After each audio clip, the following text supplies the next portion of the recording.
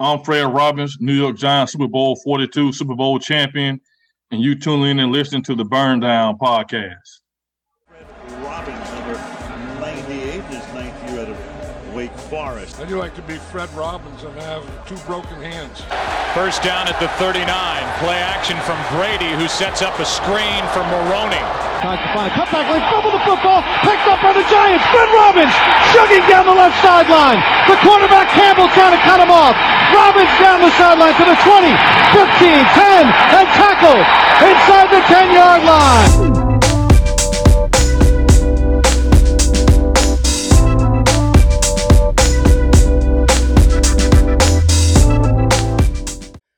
What's going on, everybody? This is the Burnout. Today's episode, we have another guest, another athlete, if you will.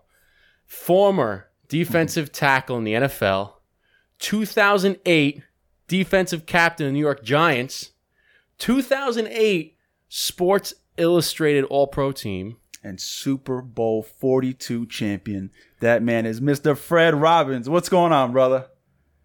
What's going on, man, fellas? Thanks for having me, man. It's an honor and a privilege to be on the show with you guys, man. Man, thank you, man. We appreciate you taking the time out of your busy schedule to sit and have a cigar with us here on the Burn Down. It's been a long time coming, man. It's like almost a year we've been trying to get you on, trying to match schedules. Very glad to finally get you on, brother. So thank you. Oh, yeah. Well, let's do it. I'm ready. I know he's eager to smoke a cigar, so let's get right into it. What are you smoking tonight right now? Man, I got us a nice Atabay, man. I figured since I'm being on with you guys the first time, man, just kind of, go all out. I've been a friend of mine turned me on these, a few years ago, man, and here in Pensacola, the shop I go to, and like you said, man, they say smoke a cigar, man, when you're around, good company, good people, man, just have a good conversation. So that's why I broke this Atabay out, man, tonight for you guys, man. I mean, Atabay is one hell of a stick. They just came, they've come around recently in the past couple of years, and I remember when we first had it. That's one hell of a stick. It's such a good cigar. It's like smooth all the way throughout. Every third changes. It's like beautiful. Like mwah. I just can't get enough of them. But oh yeah. So tonight I'll be smoking. I have here, I don't know if you ever had this before. It's Prometheus the Lounge God of Fire. So this is a 2016 Series B. Oh, the God of Fire. Yeah, that's a good smoke. Yeah. Oh yeah. So I just turned 30 yesterday, so I had to whip it out for Fred Robbins and my birthday. So salute. Oh, happy belated birthday, man. Oh, appreciate it. You're the man. Thank you. We'll get the cheers rolling in a second after we pour them out. Yeah. And then I'm smoking the Plasencia Almafuerte 6-toe. So this is I believe it's a 6x60 hexagon shape. Love Plasencia. Love the Almafuertes. Yeah. And this is going to go great with Eric. Tell Mr. I don't know if you've ever had this here before, Fred, but this is one of our new favorite bourbons. I don't know if you're a bourbon whiskey guy or what have you, but we love this Angel's Envy. Hey, the Angel's Envy was some good stuff, man. A buddy of mine turned me on to about a year ago, man, and I keep a bottle of that in the cabinet too, man. For that late night nightcap. That's awesome. Yeah, so we'll pour it up, and usually, not usually, right now, we'll cut these, we'll pour it up, and we'll get the conversation going. Sounds good. All right, let's get it.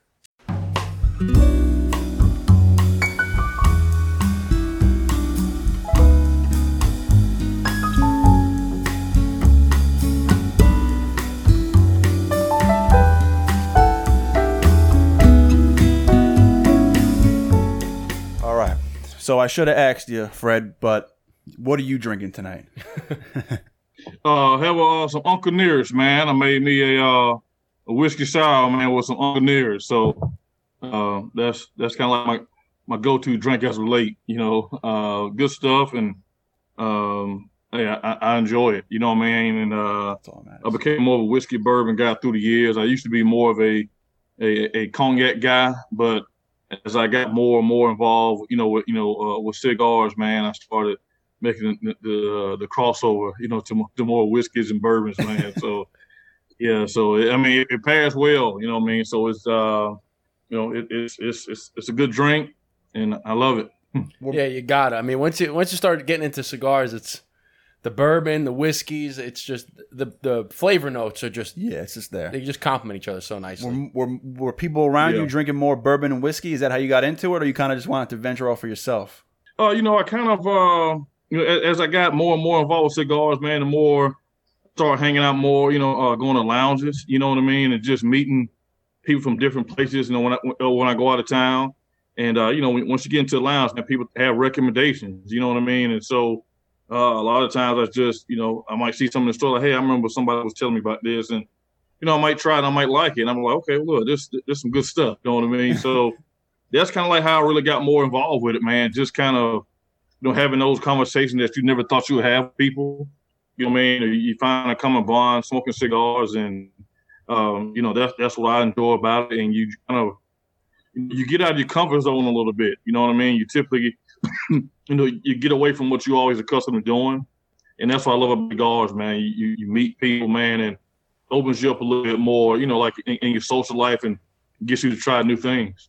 Hey, man. Yeah. I mean, that's what it's all about, too, is stepping out of your comfort zone, right? We always talk about it as growth only comes when you step out of your comfort zone, right? Yeah, so that's the same thing where with cigars, and there's so many that they're always coming out with new ones, right? Like the Atabey, that's only been around for a couple of years. That's a new cigar. They're always coming out with new stuff, so there's always good things to try. So since we're on the topic of cigars, when did you first start smoking? What was the first cigar you had? What was that like?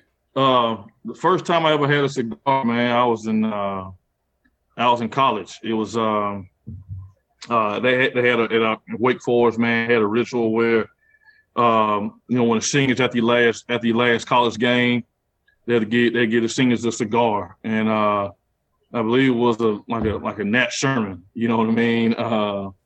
And so I smoked a cigar, and I remember my coach, one of my old coaches, was saying like, "Look, hey, just relax, chill, man. This not, this not a college life type of thing. Man. This a grown man deal, you know what I mean?"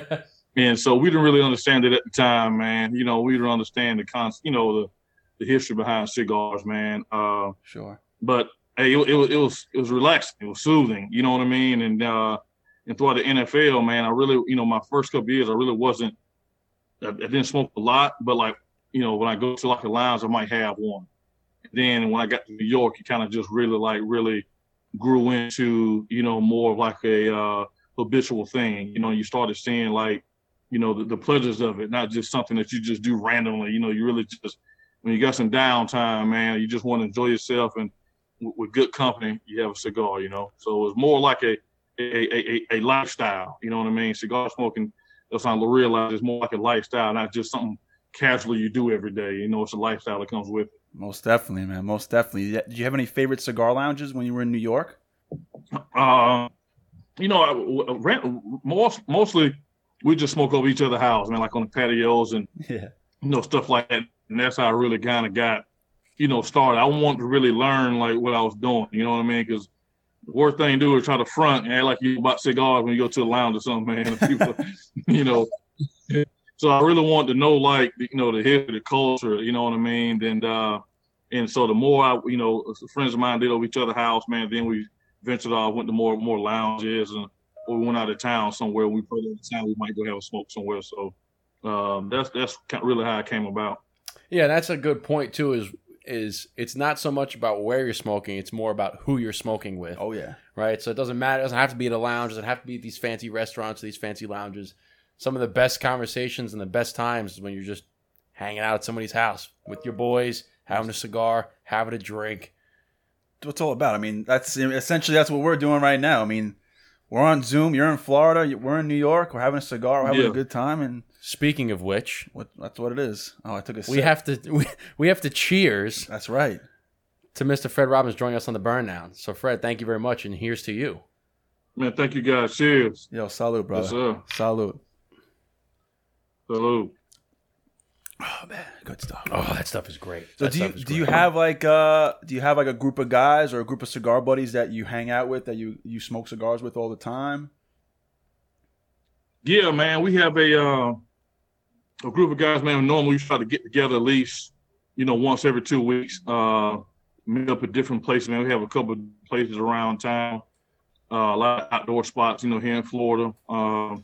So we try to meet up and someone always the next spot. You know what I mean? That way you don't kind of, just burn out one spot all the time. So we all just rotate, pick our favorite spot, have some dinner, have some drinks, and, go enjoy a nice smoke. You know what I mean? And we always bring, recommendations as far as a new bourbon or whiskey to try.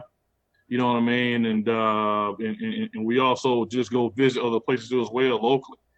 Visit cigar shops, close by us, or when we go out of town. And so we always try to build that bond. And sometimes we say, hey, bring somebody new, bring somebody that you think might enjoy, a casual cigar. You know what I mean?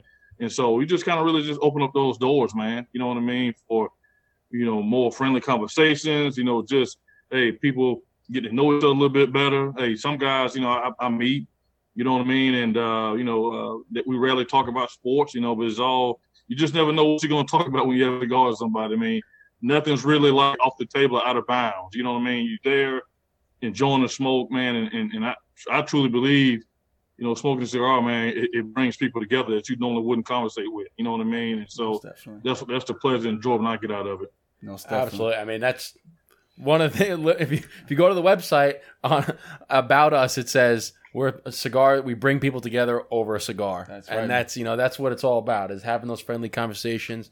And like you said, is you being a sports guy, right? Being in the NFL, you can sit down with somebody, have conversations, and you never talk about football. Talk about something completely off, something that you're absolutely passionate about, and you would think, oh, I'm going to sit down with Fred Robbins, I want to talk football. No, you might talk something completely different, because that's just where the conversation goes. Exactly. Yeah. Yep. Exactly. I always say, presidential debates should be held at a cigar lounge. And oh shit! Oh shit! Oh shit! No, that is not happening right now. Just pulled a rookie move. Oh! Let's go. Mr. Fred Robbins is a witness. Oh! Throw it on the board, baby. Let's go. We needed that. Hey, man. Happens to the best of us. I can't believe I just did that. That's amazing. I've been waiting for this day. Oh, okay. You gotta wipe it off. But so earlier this year, we were pulling rookie moves left and right. If you don't know what a rookie move is, it's when you drop ash on yourself. So we try to have fun with it. And someone recommended that we should take count of how many times we drop ash on ourselves, aka rookie move. So we got a little chalkboard here, and for half of the year so far, no one pulled a rookie move, neither Justin nor I. And our last guest, which was Jessica Stogie Chick, I pulled one.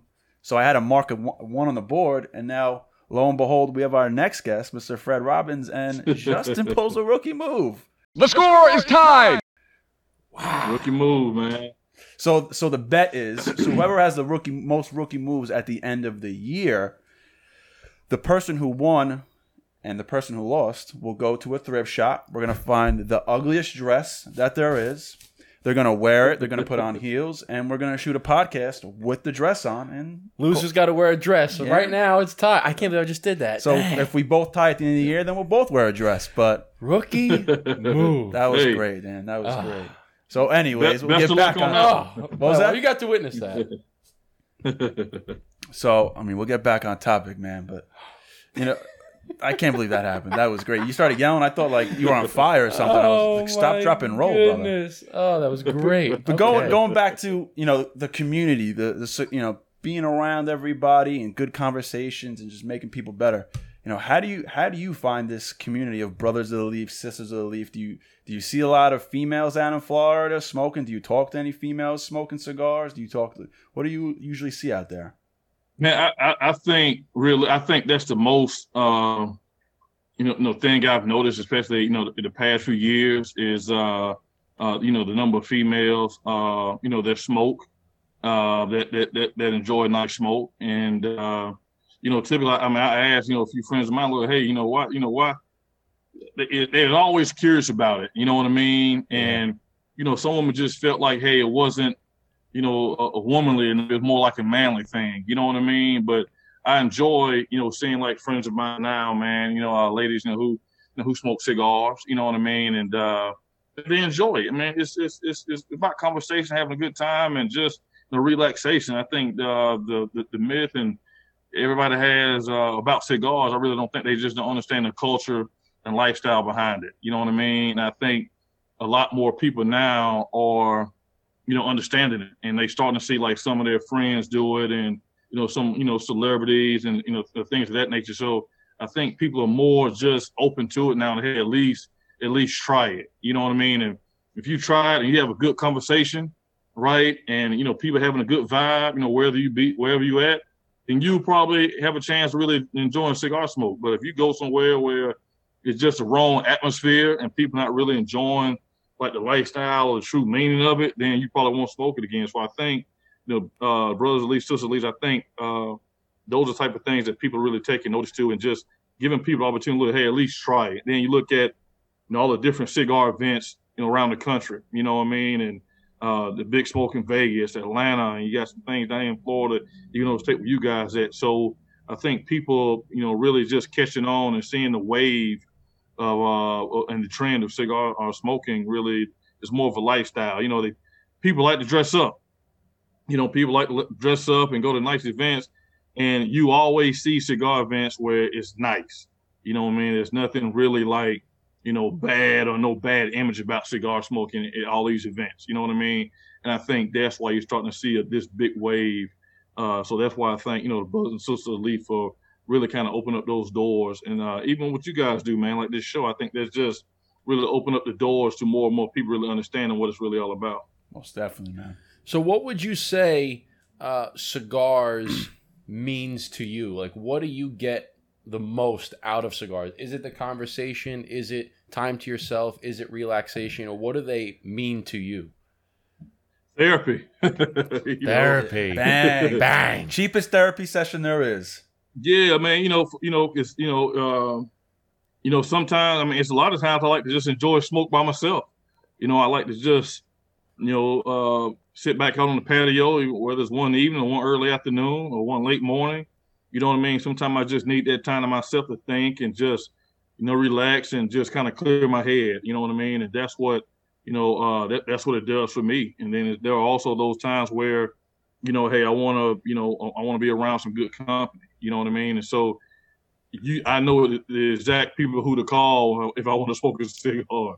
You know what I mean? So, and that's what it does for me. I mean, it can put me in a relaxed mind. You know what I mean? That I need to be by myself mode, or hey, I want to have a good time. So I think it has many different variances for me. Cigar smoking, but mainly, man, for me, it's just therapy. You know what I mean? If when my buddy's going through something, man, hey, come over to the house, man. Let's enjoy a nice smoke, man. Have a little glass of whiskey, man. Let's iron it out. And I think that's kind of what it kind of gets your mind off of what they're going on anyway. You know what I mean? Yep. And so that's what I like about it. And also just meeting different people that I normally probably would have walked by, I wouldn't have said anything to. Now, if I go to a lounge or go to a nice restaurant out back and have a smoke, cigar smoking brings people together, man. Hey, what are you smoking? Everybody's always curious about what are you smoking and this and this and that. And so I think that's kind of opened the doors up for, more conversation. Absolutely. I mean, that's an excellent point. And we had mentioned too, I think you had mentioned it at one point in one of the episodes, is that you never feel bad or feel worse after smoking a cigar. Yeah. Like it always makes you feel better. You always feel good while you're doing it. So like you had said, you got a buddy who's going through a rough time, or even if yourself, you're going through a rough time, come on over, let's iron it out with a cigar, and you'll always feel better after you have a cigar. Most definitely. I couldn't agree more.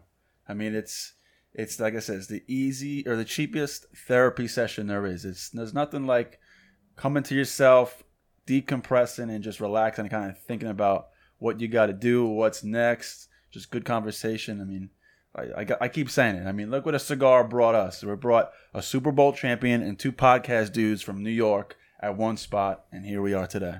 So it's a beautiful thing, man. Yep. So let me ask you this. This is an interesting question. And I love asking this to people because it makes you think, right? Because this was asked to us when we were on somebody's podcast. I'm like, oh, shit, we got to ask that. So if you could smoke a cigar with anybody, dead or alive, who would it be? Man, I mean, there's a lot of choices, but probably, probably Muhammad Ali. You know what I mean? Wow, nice. Yeah, I would like to sit down with him, man. I mean, it's just so much, so many questions I like to ask just from athletic perspective, but also just from the heart. You know what I mean? Like, I don't. I don't think you'll ever see an athlete like Muhammad Ali again, man. Just from what he went through, what he risked, and what he stood for, what he what his heart told him. You know what I mean? He really did want to help anybody, all walks of life. You know what I mean? And I would just want to sit down and just ask him what was his drive like day to day, knowing all everything you went through, what make you keep going. You know what I mean? But yeah, I would like to, talk to Muhammad Ali, man. I think that's who I would like to. That's a good answer. I would love to hear about his. I mean, I don't even know if he does smoke cigars or if he was an avid cigar smoker. But I would love to hear about his mindset, because all those people, those the greats that go down in history, they all have just a different mindset, right? And he was one of his famous quotes is, I knew I was the greatest before anybody else knew I was greatest, right? I am I know I'm the great, you just gotta wait until one of those along the line. That's just another level of confidence, right? Confidence. We've gotten some interesting answers. We had I liked another response. We had Ben, who is sister and Smoke on Instagram, and she said Tupac. Yeah, and she was like, man, I just want to hang out with Tupac and have very similar to you, understand his philosophy and his mindset, and we're gonna be drinking this all day. He's smoking an LFD double Ajero. She was getting into it, naming the cigar, the alcohol that they would be drinking, and and she's like, we're gonna be in the lowrider, we're gonna be doing this. I'm like, man, have you thought about this before? And she's like, no, it just all came to me. But then that's really what inspired us to ask that question, because her question was so in depth, and I was like, damn, that's pretty interesting. She was going, I'm like, what cigar would Tupac smoke? And she's like, oh, LFD double Ajero. That's the first cigar I'm giving him. We're going to be talking about life. We're going to be talking about this. And I'm like, dang. And then I started thinking, Tupac's still alive, and you can go pick up a cigar. Wait, did you do this already? Did this happen? You did, right? So that's always a good question. But, yeah, because I think one of the questions was along the lines of who would be at your round table. If you had to pick 5 people to sit at your table, who would they be? And it got us thinking, okay, dead or alive, who would it be? And then it's such a tough question. I mean, I appreciate the answer of coming up with an answer really quick, because that's a difficult question. I mean, out of everybody that's ever lived or is currently living, it's hard to pick just one. I mean, maybe today, like you said, today be Muhammad Ali. If I ask you the question again, 5 weeks from now, it might be a different person. Yeah. Yeah. Or if I said, hey, you get to pick 5 people, it's like, oh God, 5. I mean, we've been asked 3 people, 5 people, and I was like, hold on, give me a minute. Let me think about this real quick. But if we want, let's transfer over now into some of the sports stuff. The first question was, was it your dream to make it to the NFL? What was that feeling like, knowing that you have the capability and the skills, and also you knowing that I made it to the NFL? Man, I started out, playing Little League baseball. That was the first thing I did. I started playing when I was 6 years old, and I was always a pretty big kid. But back then, man, when you play youth Pop Warner, they went by your weight. So when I was 7, I would have had to been playing with 13, 14-year-old kids. You know what I mean? So I played baseball, man, and initially, man, up until high school, I wanted to be a professional baseball player, and I didn't start playing football until I got to high school. I played 9th grade, and I liked it. You know what I mean? And I didn't play at all my 10th grade year. And then I hit a growth spurt, and I went back out again my junior year in high school, and that's when I really excelled. And started getting a lot of attention. I was always a pretty good student. You know what I mean? So things started happening, fairly quickly for me in high school. And, that's when I really started loving football. Like, my 11th grade year, like in high school, and, after my 11th junior year, man, I had already passed the ACT, I already had my grades. So the only thing I had to do was just stay healthy and, and play good my senior year, which I did. And Wake Forest, that was the only school that was kind of recruiting me that initially told me, look, hey, you can play football and you can play baseball. And so my favorite athletes at the time were like Bo Jackson and Deion. They were both multi-sport guys. So like, hey, I'm gonna be another two-sport guy. But I didn't realize like how recruiting works. They'll tell you anything, man, just to get you there. But when I got to Wake, man, I enjoyed it. You know what I mean? I started really enjoying it. A lot more. I was getting really good at it, and so hey, and things worked out for me. Yeah. Mm-hmm. That's beautiful. Yeah. So that's kind of where, football kind of, grew on me. And especially like, my last year in high school, my senior year, I back up a little bit. I used to write in people's yearbook like, you will see me in the NFL. You know what I mean? I was that dedicated, you know what I mean? And a lot of friends of mine stayed close to home, went to college close here, but Wake Forest was 10 hours away. And I wanted to kind of get away from my hometown. I want to go as far away as I could, man.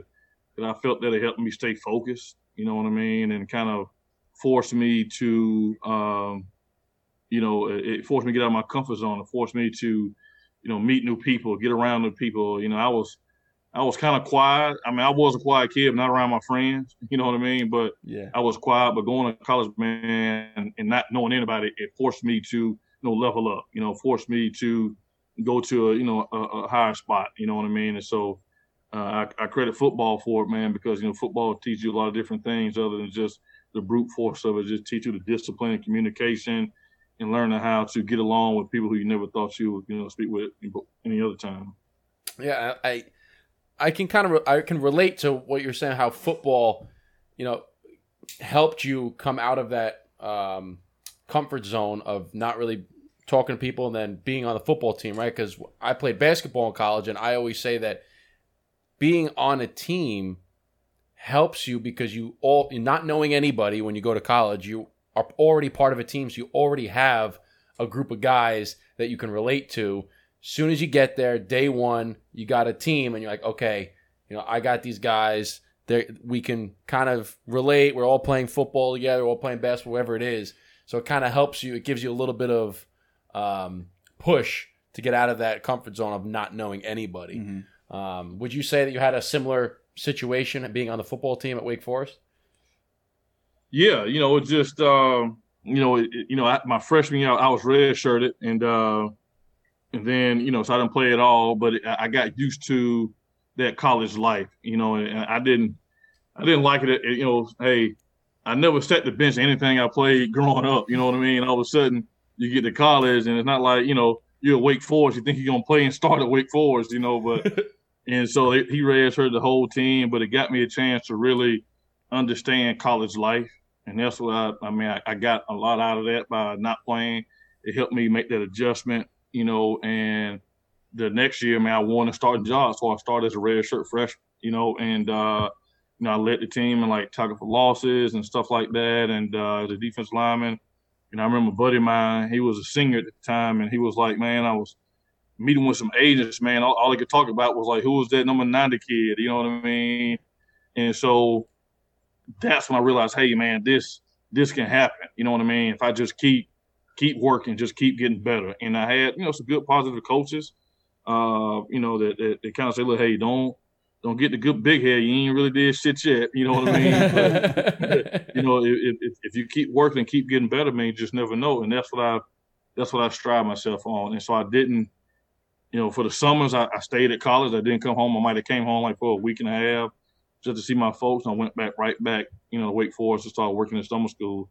And because when something's that close, man, you know what I mean? It's something like a dream that I always had, you know what I mean? And the people who believed in me, I didn't want to let them down. I got a big family here, you know what I mean? And everybody was, rooting for me, cheering me on and whatnot. And I didn't want to let them down, man. And so that's what I just, kept the focus, you know what I mean? And hey, everything worked out.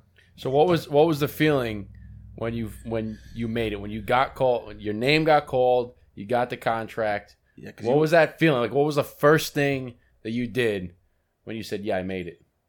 Man, it was crazy, man. Because I tell you a funny story. Like I was, at Wake, and I played in the Senior Bowl down in Mobile, and the Carolina Panthers they would have coached me in the Senior Bowl, and so they're like, "Hey, look, we love you, man. We're gonna draft you. You know, if you're around, we want you to be a Carolina Panther."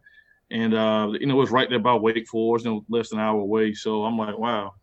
And I talked with them again, at the combine, and they came and worked me out again for my pro day, and I went there and worked out again. And they're like, "Look, man, we want to draft you." You know what I mean? So I thought I was going to be a Carolina Panther, and on draft day I get this call from Minnesota, and I had never talked to Minnesota not one day, in this whole process. And Dennis Green calls, they look, "Hey, sit back, relax. So we about to draft you. We're gonna let you hear your name, and hey, we'll call you right back." And I'm like, all right. And hung up the phone.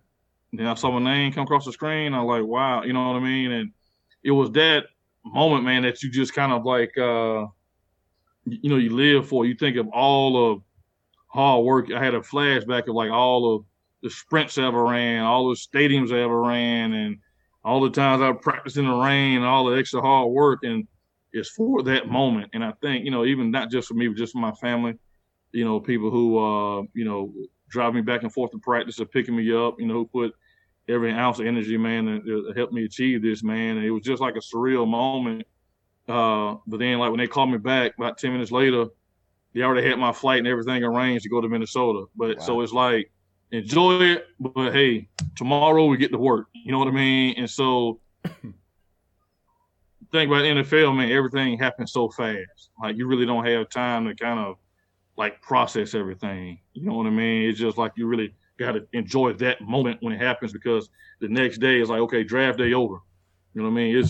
It's time to go to work. You know what I mean? And so that's how the business side kicked in after that. You know what I mean? College is fun, but once you get to the NFL, you have some fun moments, but it's all a business, Well, yeah, we interviewed we had Eric Coleman from the Jets on, and he calls it, I think he called the NFL, he had an acronym. Not for long? Yeah, the NFL was not for long. Not for long. Yeah. The what have you have done for me lately? And he was saying something very similar. Like, it was exciting to get drafted, but it here today, gone tomorrow. So you better get ready for work. So we just talked about, we actually before, earlier this evening we had filmed another episode, and we had talked about celebrations, and we talked about how it's good to, when you get you achieve something, you have a win in your life, it's good to, you celebrate your win, but don't over celebrate. Celebrate it, be thankful, be grateful, appreciative, have your fun for the short period of time, and then back to work. What's next? Yeah. What's the next goal? And it's kind of very similar, right?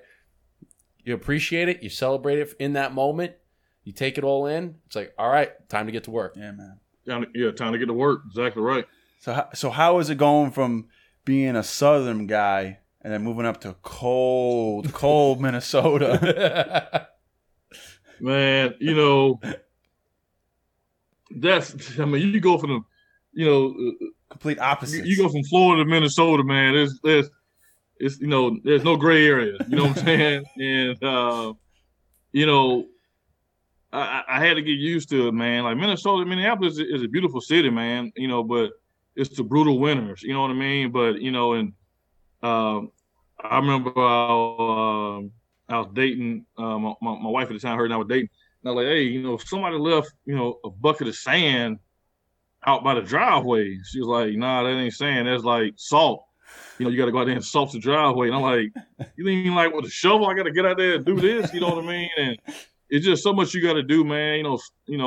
Snow tires and chain, all that, heater in your garage, man, and special windshield wiper fluid, windshield wipe.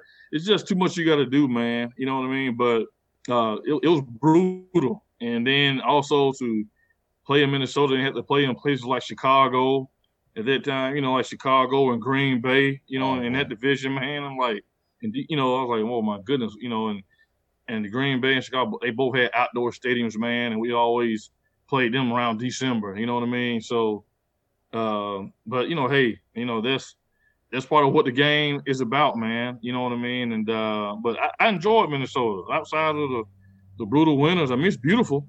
As long as you ain't got to play in that shit, you know what I mean? I was gonna ask, so what was the like coldest, most brutal day that you had to play in? The year we went to the Super Bowl, we played Green Bay in the 2008 NFC Championship. Yes. When it was like almost like minus 20 with the wind chill. Yes. I mean, that was the coldest. I remember that. That was like the coldest I've ever been in, man. You know what I mean? Your hands numb, your fingers are numb, man. And we went to overtime. We was like, I was like, hey, let's just get this damn game over with. But I haven't felt my hands since the second quarter. Yeah.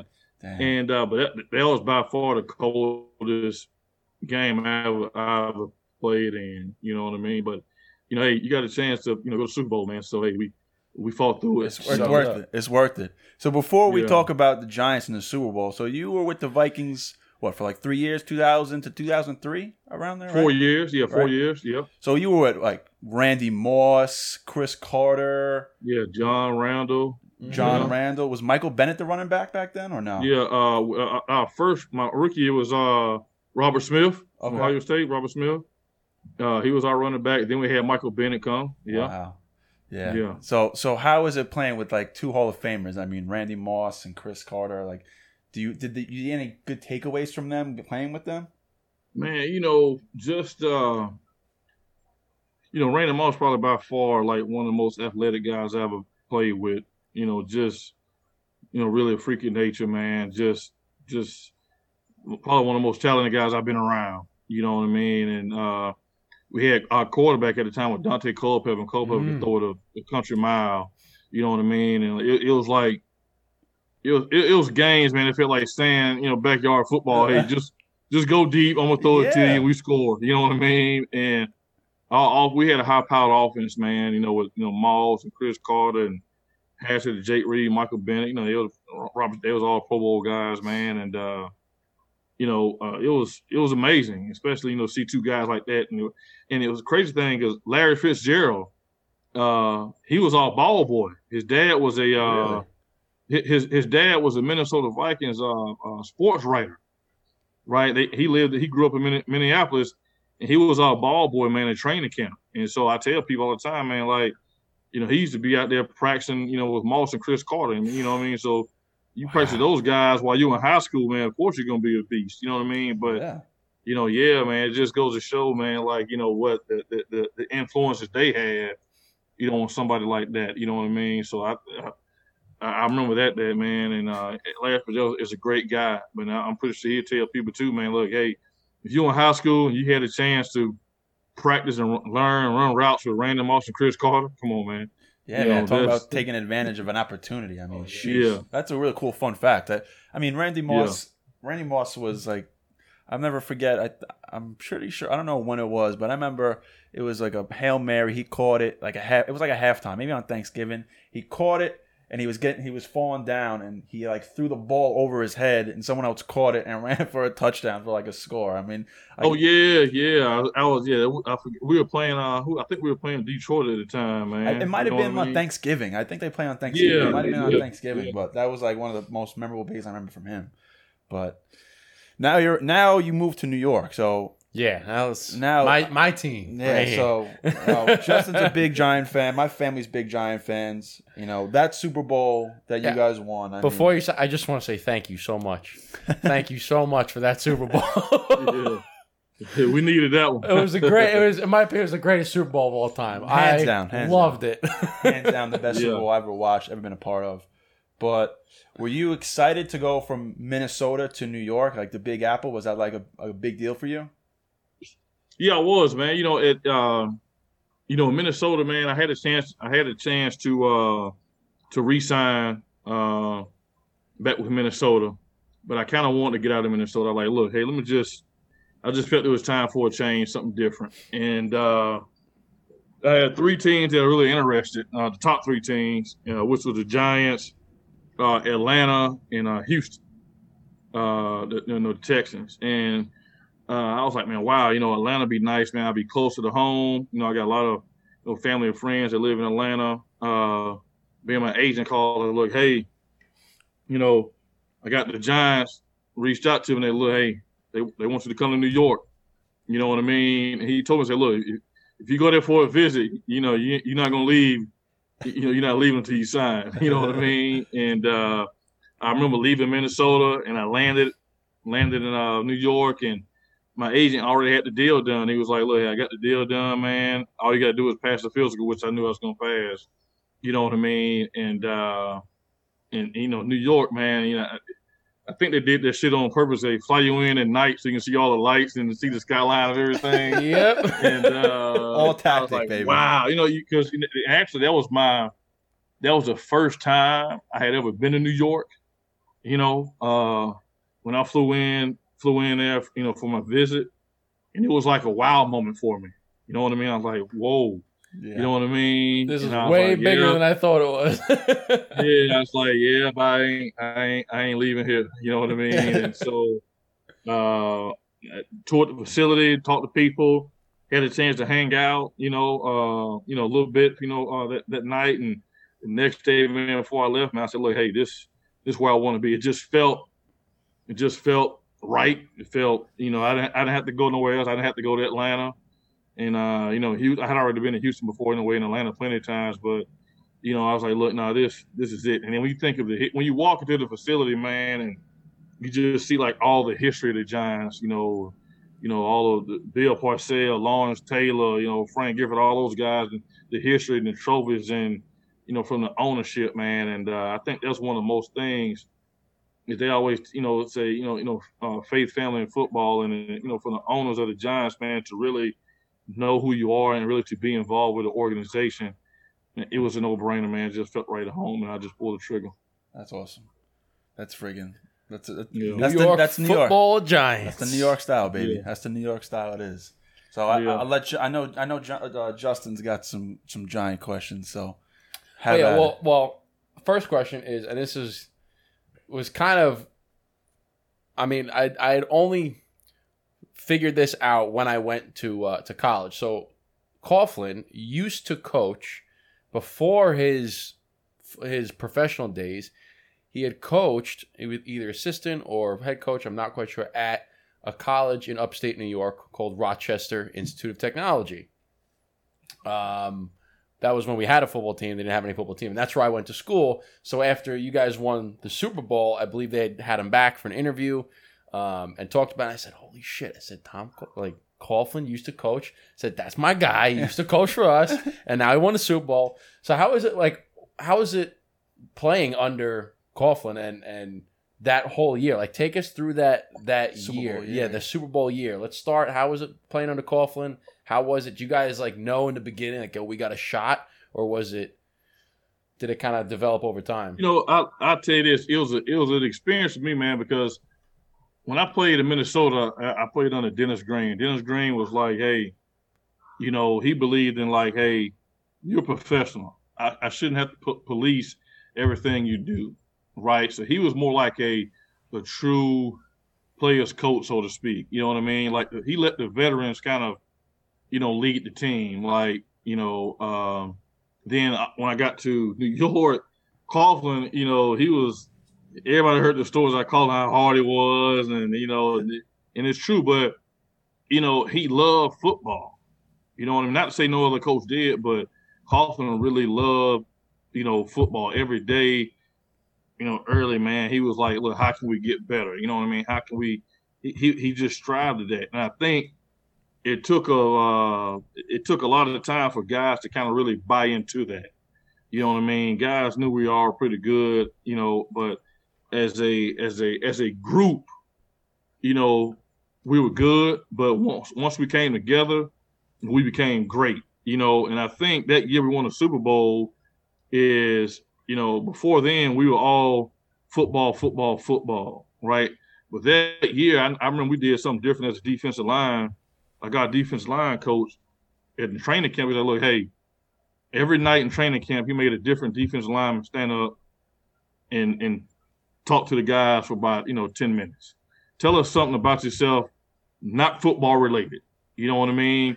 And it taught us something, man. I could sit here and tell you like what Strahan and Tuck and Ozies and Cofield, what's their favorite pass rush move, but we didn't know each other off the field, right? So guys really just found out a lot about each other that year. You know what I mean? Like where we come from, our background, some adversity that we faced, or how we overcame a hardship. So now you really learning about somebody. And so now when you playing on the field, I might know why, for example, if Cofield wasn't playing well, now I know him on a personal level. I know he's probably going through some stuff in his life. Now I know how to come at him to pick him up and lift him up a little bit better than just dog cussing him out if I know he just ain't performing. So it gave us a chance to kind of really get to know each other on a more personal level, and I really think that's one of the major factors, man, that kind of like help us propel to the Super Bowl. We learn how to get along better, and really take constructive criticism, not from the coaches, but also from our teammates. Where before, if any guy, we had a lot of personality. I mean, New York is a personality place. Yeah. You know what I mean? And don't say nothing to anybody wrong, or you might hear some shit you don't want to hear. You know what I mean? But we assume that, man, and so we learn to really take constructive criticism from each other to make us better. And I really truly believe that's probably one of the factors that help us prepare for the Super Bowl. Yeah, it's a good point, because it kind of before, like you had said, before you guys got to know each other, you were teammates. But then after you get to know each other, now you guys are brothers. And you transition from that teammates to brothers, and now it's like, no. That's a huge switch. Like, it's a huge switch. It's like going being like a friend to like a brother. And like you said, once you're in the trenches and someone's struggling, them on a personal level, you can really get deep and talk to them and kind of get on a personal level with them why they're down and kind of pick them up, as opposed to saying, let's fucking go, you piece of shit, and like yelling at them. You know what I mean? Mm-hmm. So I could totally see that, because I played football all throughout high school. And my coaches always made sure that we got to know at least 5-10 guys on our team, because we were all from all over the place. But it was like, we're not going to get anywhere if you don't know who you're playing with. Yeah, you know their name, you know where they're from, but it's kind of like, remember the Titans, where they're sitting in the dorm rooms and they get to know each other. Like that's how you become a team. Oh yeah, you're a family. Yeah, because some people respond differently to different types of criticism. Like some guys, you can get in their face, like you said, just cussing at them, screaming, yelling, and that's how they respond, because it lights a fire. And other guys, you might do the same tactic, and that may just push them even further down, because they don't respond that way. Yeah. And you won't know that until you actually get to know who they are as a person. Exactly. And Coughlin did the same thing, man. I remember, that year, man, I remember, we were supposed to have a practice, man, out there in training camp, and we got out and Coughlin was like, hey, no practice. We're going putt golfing. You know what I mean? So, that must have been a sight. You go all like 45 big-ass guys all playing putt. Yeah, he was like, what the hell's got into Coughlin? You know what I mean? But for us, it was like, look, he's trying. You know what I mean? He's trying to open up. He's trying to, do something we'd appreciate, and we recognized it. And, we responded, you know what I mean? And I think that's what he needed to do. It's kind of like, look, hey, we know you love football, right? But let's enjoy this, right? Let's not be all harsh all the time. Let's enjoy, having fun, at the same time as working hard. And that's what we took from him. That's how we responded to him, man. You know what I mean? He lightened up that year, you know what I mean? I mean, not from coaching, but just opened up more, showed us a different side too as well. Wow. So we got to ask, tell us about it. How was it? Yeah, you make it to the Super Bowl. You got to play the undefeated, high-power offense New England Patriots, and you guys hold them to 14 effing points in the Super Bowl. I mean, what was that like? Like, what was the game plan going in? Like, how did it feel when you're watching the timer go down? You're like, we fucking did it. Yeah. We played them like the last game of the season, the regular season. And I think they beat us by 3. And we're like, man, look, man, we could we can play with them. You know what I mean? And we went back and we rewatched that game. I don't know how many times. We were like, look, we're gonna see these guys again. You know what I mean? And when we do, man, we just got to play really like a flawless game, pretty much, so to speak. You know what I mean? But we had a tough road, man. We had to go to Tampa Bay. Tampa Bay was a good team that year. Yeah. And then we had to go back to Dallas and then Green Bay. And Dallas and Green Bay, we played them at the beginning of the season. Both of them put 40 points on us. You know what I mean? And I think everybody was kind of picking Dallas that year to win. Because Dallas, that's the year Dallas was like, I think they were the number 1 seed that year. Yeah, they were. We was the lowest seed, so we wanted to go play them. And Green Bay was the number 2 seed. But, you know, we were like, look, we can see these guys again. And once we beat Tampa was a pretty good team too as well. But once we went into Dallas, whipped them, and then went to Green Bay, we was kind of like, look, hey, man, it's on between us and the Patriots. We knew we could play with them. And but the secret, man, is just really getting to Brady. You know what I mean? We had a bunch of rotational defensive line. And we're like, look, we're just going to keep each other fresh. We're going to rotate. And the key is just to get Brady on the ground. Even if you don't sack him, just hit him. If you're around him, just hit him, rattle him up. And if you can get to Brady, man, without blitzing, you can win, you know. And the game plan wasn't to like, look, hey, you're not going to shut him out. You know what I mean? They know what offense in the league, you know, but make them have a bad day. Right. And for them, a bad day is, 350 yards passing, because they were lighting people up. But it's just to don't let them be consistent, rattle them a little bit. Don't let them have, get them off their game plan. Hit Brady as much as you can. Hit them a lot. Hit them often. Don't be afraid. If you're within that 2-step rule, don't be afraid to put the lick on it. Right. Yeah. You know what I mean? And so if you go back and look at the film, and that's what we did. Anytime we was around him, somebody was hitting him, getting him frustrated. We were showing them different blitzes of people come from everywhere, man. And our defensive line, we did a great job of getting to them even when we didn't have to blitz. But the key is also just a good offense. The more offense ran the ball and just had the time of possession, the less time Brady had on the field. And so that was kind of like the game plan. A good defense is having a strong offense who can control the ball. And I think you guys set the tempo for that because I feel like that's been the mantra throughout Brady's career. Like I hear other teams say, hey, as long as you get to Brady and you don't give him time, you rattle him, if you can get him off his game, that's where you win. And I feel like that still holds truth today because I still see other players and other defenses say the same thing if you have. And it's like if he's, like you said, a bad day is 350 passer, but if they're going to score, make them work for it. Yeah. Right? It's the same thing like we say in basketball too, right? If you guys come into the lane, like if he wants to get his 2 points, foul him hard. Make him earn his 2 points at the free throw line, right? It's the same way. If they're going to get their points up, they're going to put 14 points, 20 points. Make them freaking earn it. Don't make them get 3 easy bombs over the top of your head. Like, make them work to get those points. No doubt. Yeah, because you look at it that year, man, they was just sending Moss deep and Wes Welker just coming underneath. You know what I mean? Like, look, don't just give them a 60, 50-yard touchdown pass. Like you said, make them work for it. You know what I mean? And the more we have them on the field, the more we can hit them and the more chance they have of making a mistake. And also, we just had to play a flawless game on offense and special teams. We had to win, time of possession, win the turnover battle. And they had a great team, man. You know what I mean? They had a great team. But we did everything right.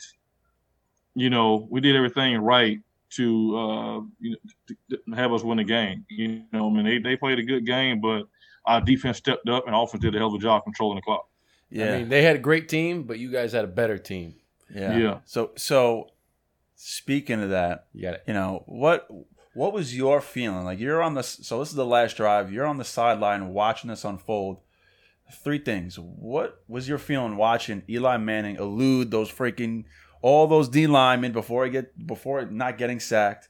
Then David Tyree, catching that infamous helmet catch, and then Plexico scoring it in, and now you guys ultimately won the Super Bowl. Like, what was that train of events and that range of emotion you were feeling? Man, that's why I attribute Coughlin. Coughlin studied everything, right? He studied.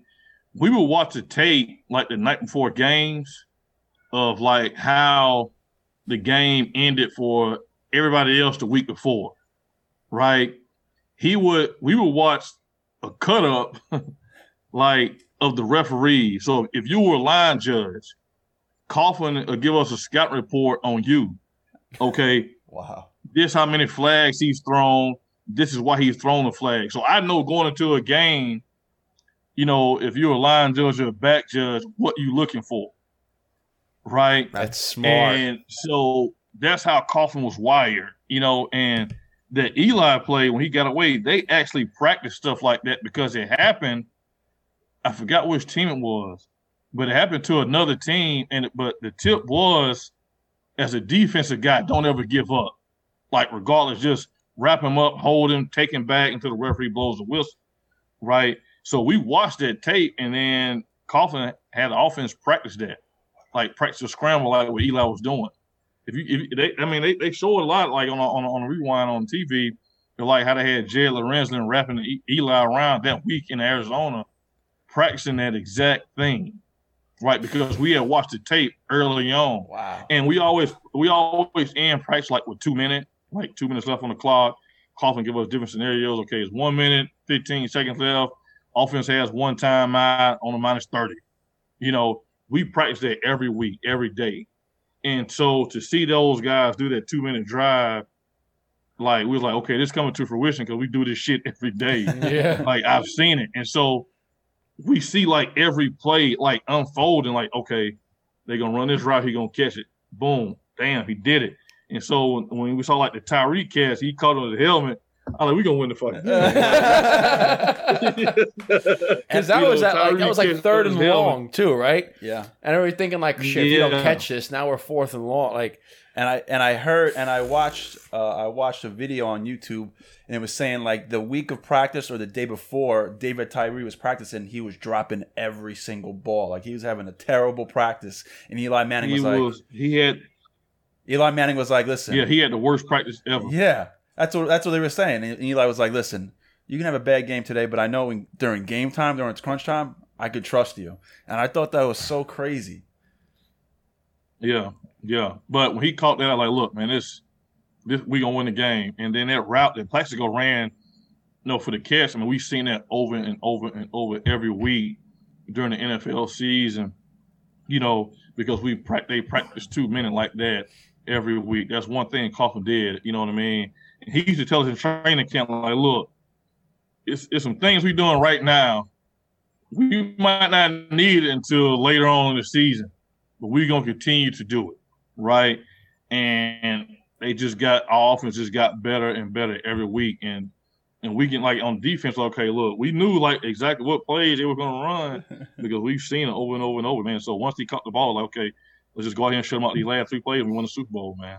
So what was that feeling like? Like knowing that drive was probably one of not if the best Super Bowl drive, and now you're a champion. Like, what was that feeling of emotions that you were going through?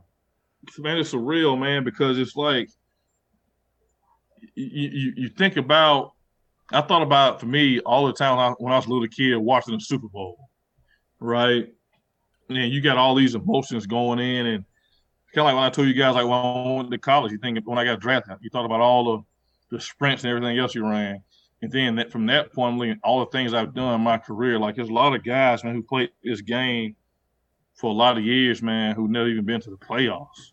You know what I mean? But we had a chance to win the Super Bowl. And it's like everything that you work for your whole life is for this moment. Everybody wants to be a Super Bowl champion. You know what I mean? And you got to take advantage of opportunity. You just never know when it's going to happen again. And I tell you, like my first year when I was with the Vikings, we played New York in the NFC Championship game, and New York Giants beat us 41-0 when I was with the Vikings. You know what I mean? And I tell people, like, look, man, it took me like 9 years later to get back to this moment. You know what I mean? And so you just never know when that moment's going to happen again. You know what I mean? And so, I mean, it was surreal. I had my family there to support me, to celebrate with me.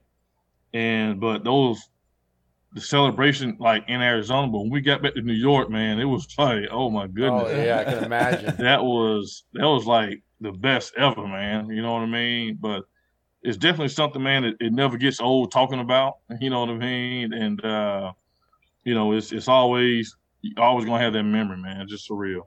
I mean, it's kind of amazing because we always talk about like everything happens for a reason, right? And when you were talking about going through your playing, you were practicing with Carolina before you got drafted, right? You practically, they were saying, "Hey, we're going to draft you. Hey, we're going to draft you. Hey, we're going to draft you." And you're going into the draft thinking Carolina's going to draft you. And then all of a sudden, Minnesota calls you and they draft you. You're like, okay, I guess I'm going to Minnesota, right? Yeah. So then you go to Minnesota and you make a huge trip. So you're thinking you're going to Carolina the whole time, but then all of a sudden something happens and Minnesota picks you up, and now you're in Minnesota, and then you're saying, okay, now I'm gonna switch cities. I'm gonna go, and now you're looking at New York, Atlanta, and Houston, and then you're like, I don't really know. And then all of a sudden you go to New York, something just feels right here. I'm gonna go to New York. Yeah. And then sure as shit, you win the fucking Super Bowl. It's like, it's just amazing how you could have ended up in Carolina and went with a totally different route, but you went with Minnesota, got spanked by the Giants, and then ended up at the Giants because something felt right. It's amazing how things happen. That's what I tell some, guys I work with now, man. Like, listen, man, at some point you just got to trust the instinct. Like the NFL, man, it's not for long. It's really like no real loyalty. You just really got to trust yourself. And Minnesota's like, look, hey, we want to re-sign you. We want to re-sign you back. We got a chance to win, go to the Super Bowl, win the division, go to the Super Bowl. But I'm like, look, let me just explore my options. You know what I mean? And I tell people, man, look, man, don't be afraid to step out. You know what I mean? You just never know what lies ahead. Mm-hmm. And hey, who's to say, we could have won something in Minnesota, but things worked out because it felt right. You know what I mean? And go what you got. For what New York was doing, they brought in the right people, right coaches. And it just, like I said, it felt right. And so, hey, I pulled the trigger and boom, Super Bowl champion. Kudos to you, man. Cheers to that. I love it. Yeah. I love it. Like I said, thank you very much, sir, for the Super Bowl chant, because it was the greatest Super Bowl of my life. Yeah. I remember I was in high school. I remember being at my buddy's house, and I remember watching that. And I remember going bananas and running out of his house, take my shirt off in the middle of the winter in February with snow and just going bananas. So the fact that we have someone who was a part of that on our podcast is truly humbling. So I remember that because my buddies, the guy I grew up with, he lived next door to me, and his father was, may he rest in peace, but he was an avid Giants fan. And every game, he used to put on every piece of Giants clothing that he had. I mean, sweatpants, socks, slippers. He had two hats. He went one forward, one backwards. And I remember when he caught it, he goes, he caught it. Oh, he caught it. Everybody was going nuts. Everybody's going crazy. And then Plexico scores. We're like, everybody's just going crazy. I mean, we're going to beat the Patriots. Yeah. I can't imagine actually being in that game and knowing that it feels like. But, because it was crazy, man. The week we were in Arizona, it was like nobody gave us a chance in hell. I remember, we were hanging out, in Scottsdale, a couple of days, a week before, and they were having like victory parties for the Patriots, Super Bowl parties, and flyers and shit already made up. We're like, what the hell? And it just really because you guys were. What'd you guys go regular season? You guys were 9-7, right? You guys were a wild card, I believe, right? You guys were complete underdogs. We were the number 6 seed, man. We were the 6th seed. You know what I mean? And so, I think we finished 10-6. We finished 10-6 with a 6th seed, and nobody gave us a chance in hell even then, man. You know what I mean? Because we beat number 3, the Buccaneers, and we beat number 1 Dallas and number 2 Green. So we beat the top 3 seeds that year. You know what I mean? And it was just, things went our way, but we played a hell of a game. You guys played a perfect game. The Patriots didn't have an off day. We just outplayed them. You know what I mean? We had them rattled. They was frustrated, cursing at each other on the field. And once we saw that, man, we knew we had them, and we just kept applying the pressure, man. So what do you miss about being an NFL player?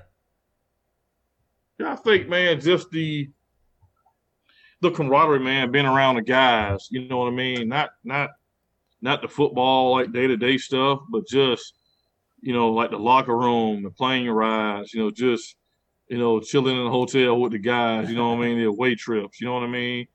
You really miss, that camaraderie, brother, because, we spend a lot of time with each other, man, day in and day out, you know what I mean? And you just never know when things are going to, guys take a different route, injuries, guys retire, guys get cut, you know what I mean? So you really got those relationships that you built, man, you know what I mean? We all keep in touch. We got a D-line group thread, man. We chat every day.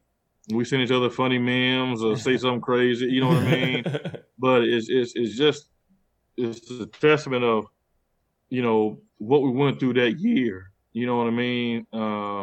When guys got to know each other. Now we know each other more like on a personal level. Guys are a lot more involved with each other, man. We support each other, on and off the field. We always keep each other up to date, things are going on.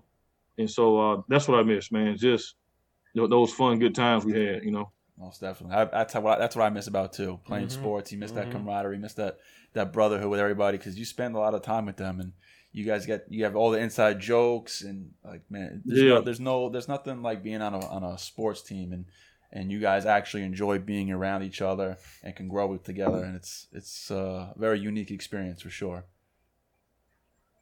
So I think what has it been? It's been over an hour. Yeah, so we thank you for about over an hour of your time. Man, thank you guys. Well, usually we give you the red carpet at the end of the episode, so we know you have a foundation, Mr. Robbins Neighborhood. So please tell us what people could do for Mr. Robbins Neighborhood, and anything else you got going on. Yeah. So my wife and I, we started this nonprofit, really just to give back, to my hometown community, and just kind of,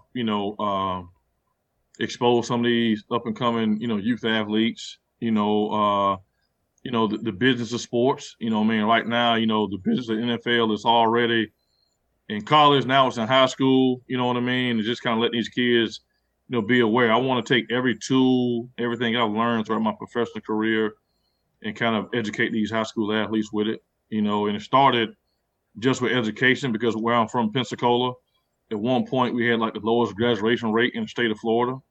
And so, but we have a lot of guys, from my hometown who made it to the NFL, like Derek Brooks, Emmitt Smith, Trent Richardson, Doug Baldwin. A lot of guys, man. Yeah, we got Josh Sinton, Green Bay Packers, man. So we got a bunch of guys, man, from this area. Dominic Hickson. Really? Him and I went fishing the other day, but I saw that on the gram the other day. You posted it, I think.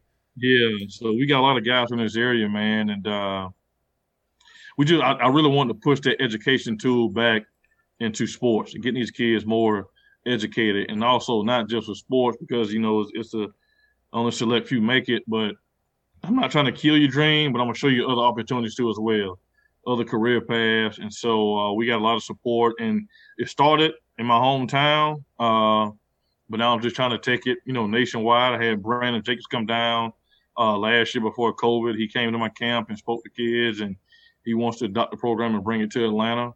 Nice. And so that's what it's all about, man. Just kind of connecting those resources, man, and just like what we do in the cigar world, man, just doing it on a smaller scale with these kids, man, these youth, these athletes, and just kind of showing them, especially now with NCAA came out their ruling, they ain't imaging likeness, they can start, kids can start profiting off of that, man. But if kids don't know, they don't know. And the parents don't know as well, they don't know what to tell them. So just kind of expose my black book to them and give them all the resources they need to, to be more successful, man. And whether it's my community here or whether they move and go away to someone else's community, I want them to be, just pretty much, proactive citizens, man.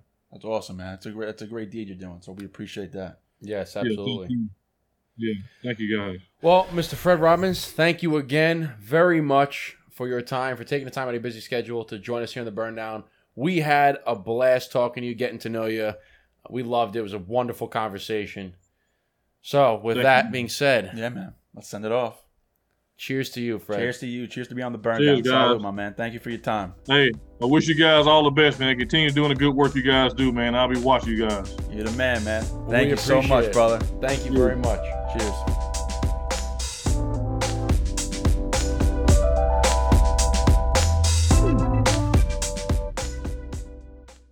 I'm Fred Robbins, New York Giants Super Bowl 42 Super Bowl champion, and you tuning in and listening to the Burn Down podcast.